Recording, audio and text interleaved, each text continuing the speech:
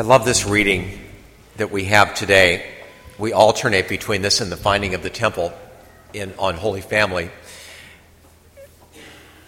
When I was growing up and later, before I became a priest, I was ordained at age 40, whenever this reading would come up, invariably the priest would use the short version and leave Anna of the temple off. And it used to make me very mad because Anna is one of the most interesting and prophetic people in the Bible. She has a lot to teach us. It doesn't seem like it at first glance. Anna and Simeon are two really great people in the New Testament, coming out of the Old Testament and encountering Christ. And how does God speak to the Holy Family? This is a theme that's very, very, very interesting to look at. Is we look at the Annunciation and then Christmas, and we see the angels coming to Mary, and as I've said many times, the angels, they come to Mary and she speaks to the angel, and she says yes to the angel without hearing at all about the troubles that are going to come into her life.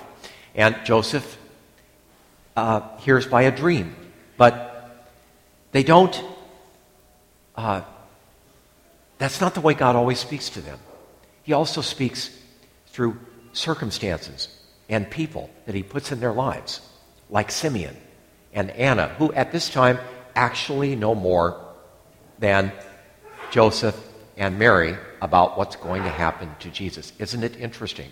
Even though Mary has she's seen the angel Gabriel of all people, she's had the privilege of looking directly at the world of the future. One day we will see the angels and we will be friends with them. It's hard to believe.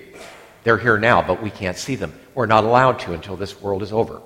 But she has seen an angel. But in the ordinariness of her life, now she's going to hear God speaking through individuals and circumstances in her life. We have to look at what the angel's telling her. What has he revealed to her and Joseph that she did not know before? I had an interesting experience a couple weeks ago. I do 2 nursing home masses a month, one here across the street and one at River Road Estates. And in one of those places, I finished Mass, and one lady who's very, very difficult for her to get around. I was saying she's in a wheelchair, but she actually isn't. She gets around very slowly. She said very matter-of-factly to me, she said, "Father, I had an experience in which I died and I came back to life. And the Lord told me something when I was on the other side." She said very matter-of-factly. She just like, this is what happened to me. And I hear this a lot from people, actually. People have these experiences. They won't tell anybody. They think nobody will believe them. Ask any priest. And so I said, "Well, what do you want to know?" And she said, "Well, Jesus told me I had to go back and be sanctified." This lady's probably about 88 years old, okay? I have to go back and be sanctified. She's living in River Road Estates or Avamere. And she said to me, "What did Jesus mean?" Isn't that interesting? And I thought, I had to think for a second. I said, the Lord, where is she going to be sanctified? In the place she's living. That's 99% of her time is spent infirm. She's sick. You can offer that sickness to God without complaining. She gets food she doesn't like sometimes. You can eat it without complaining, unless it's bad for you. She has neighbors that probably she doesn't get along with, people that are troublesome. I said, try to look for ways to be kind to people here. Look for somebody that's alone. Be friends with them. Don't complain about your food. Live this life as fully as you can. That's all God asks. She may have a very high place in heaven, because all that matters is that I do what God has asked me to do in the circumstances of my daily life. He doesn't always ask us to do great things, just the things that we're asked to do each day, but we can be sanctified. And I mention this because we can be sanctified in our families. And this is the arena in which we're called to holiness. We see this very clearly in the lives of the saints, particularly St. Teresa of Lisieux, St. Faustina, and John Paul II spoke many times of this. Pope Francis speaks about it a lot, about the sanctification of the everyday life. I don't have big things to do for God, or extraordinary experiences may come to everyone here at one time in our lives. You know, I had a couple leading up to being a priest, or I probably wouldn't have said yes, but you know, the reality is that if you've had an experience like this lady did, she has to go back to her ordinary life. She's not going to have visions again. What do we do? And somebody after the last Mass, I gave this homily, and he said, well, you should have mentioned the sacraments. And it was rather unkind about it.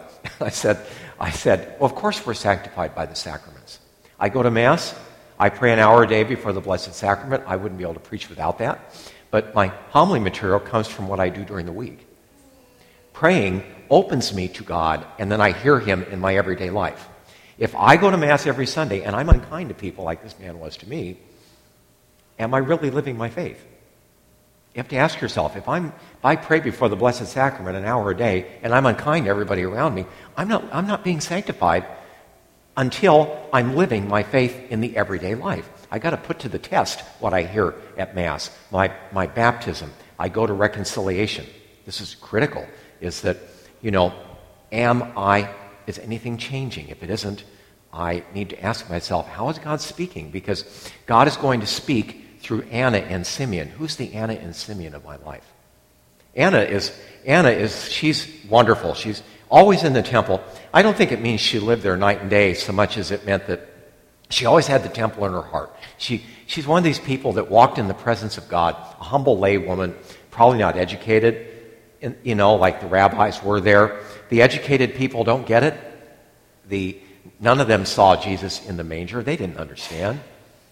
It's not an indictment of education. It's just that God chooses who He wills. And God chose to speak through Anna, and she comes in and she recognizes that child because she's been living with God all those years. And we too will recognize God if we're living with Him.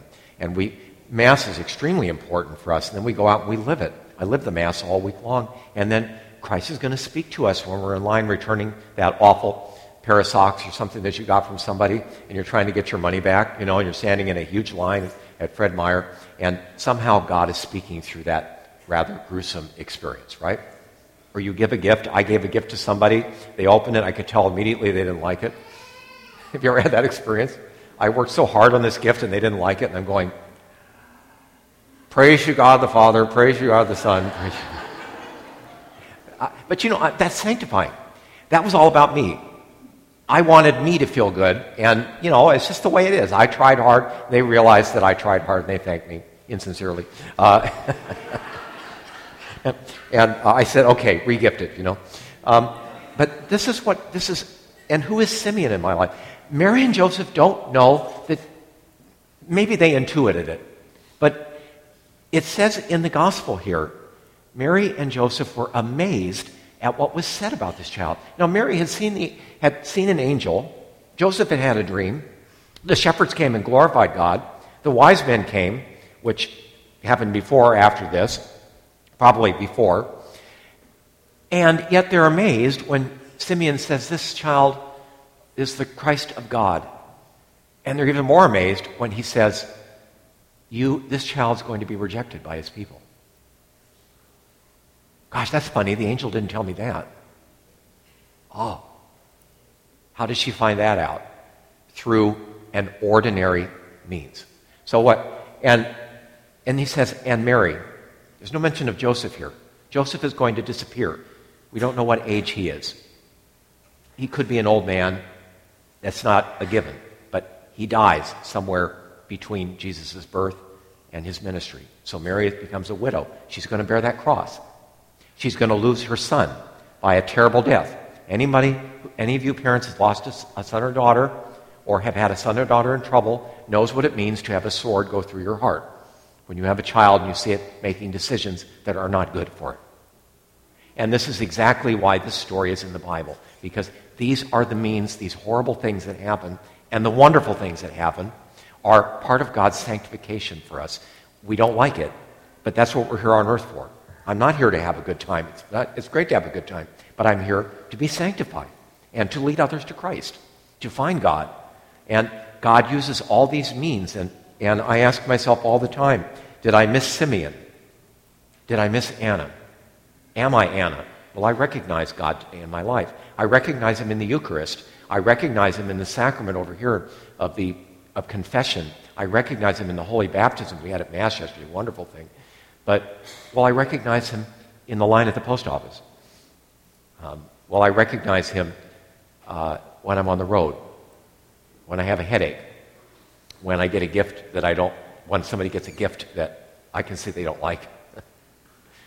And those are the things of everyday life. When Simeon comes to us and says, you know, you made a commitment to God when you became a Christian or a Catholic, and you're going to have a sword pierce your heart. Get ready, it's coming. So Mary had to bear that, knowing what was going to happen, but not knowing what it was.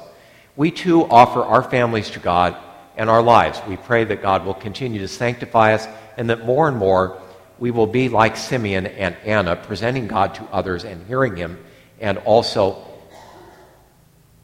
being and listening to God when he speaks to us in our everyday lives.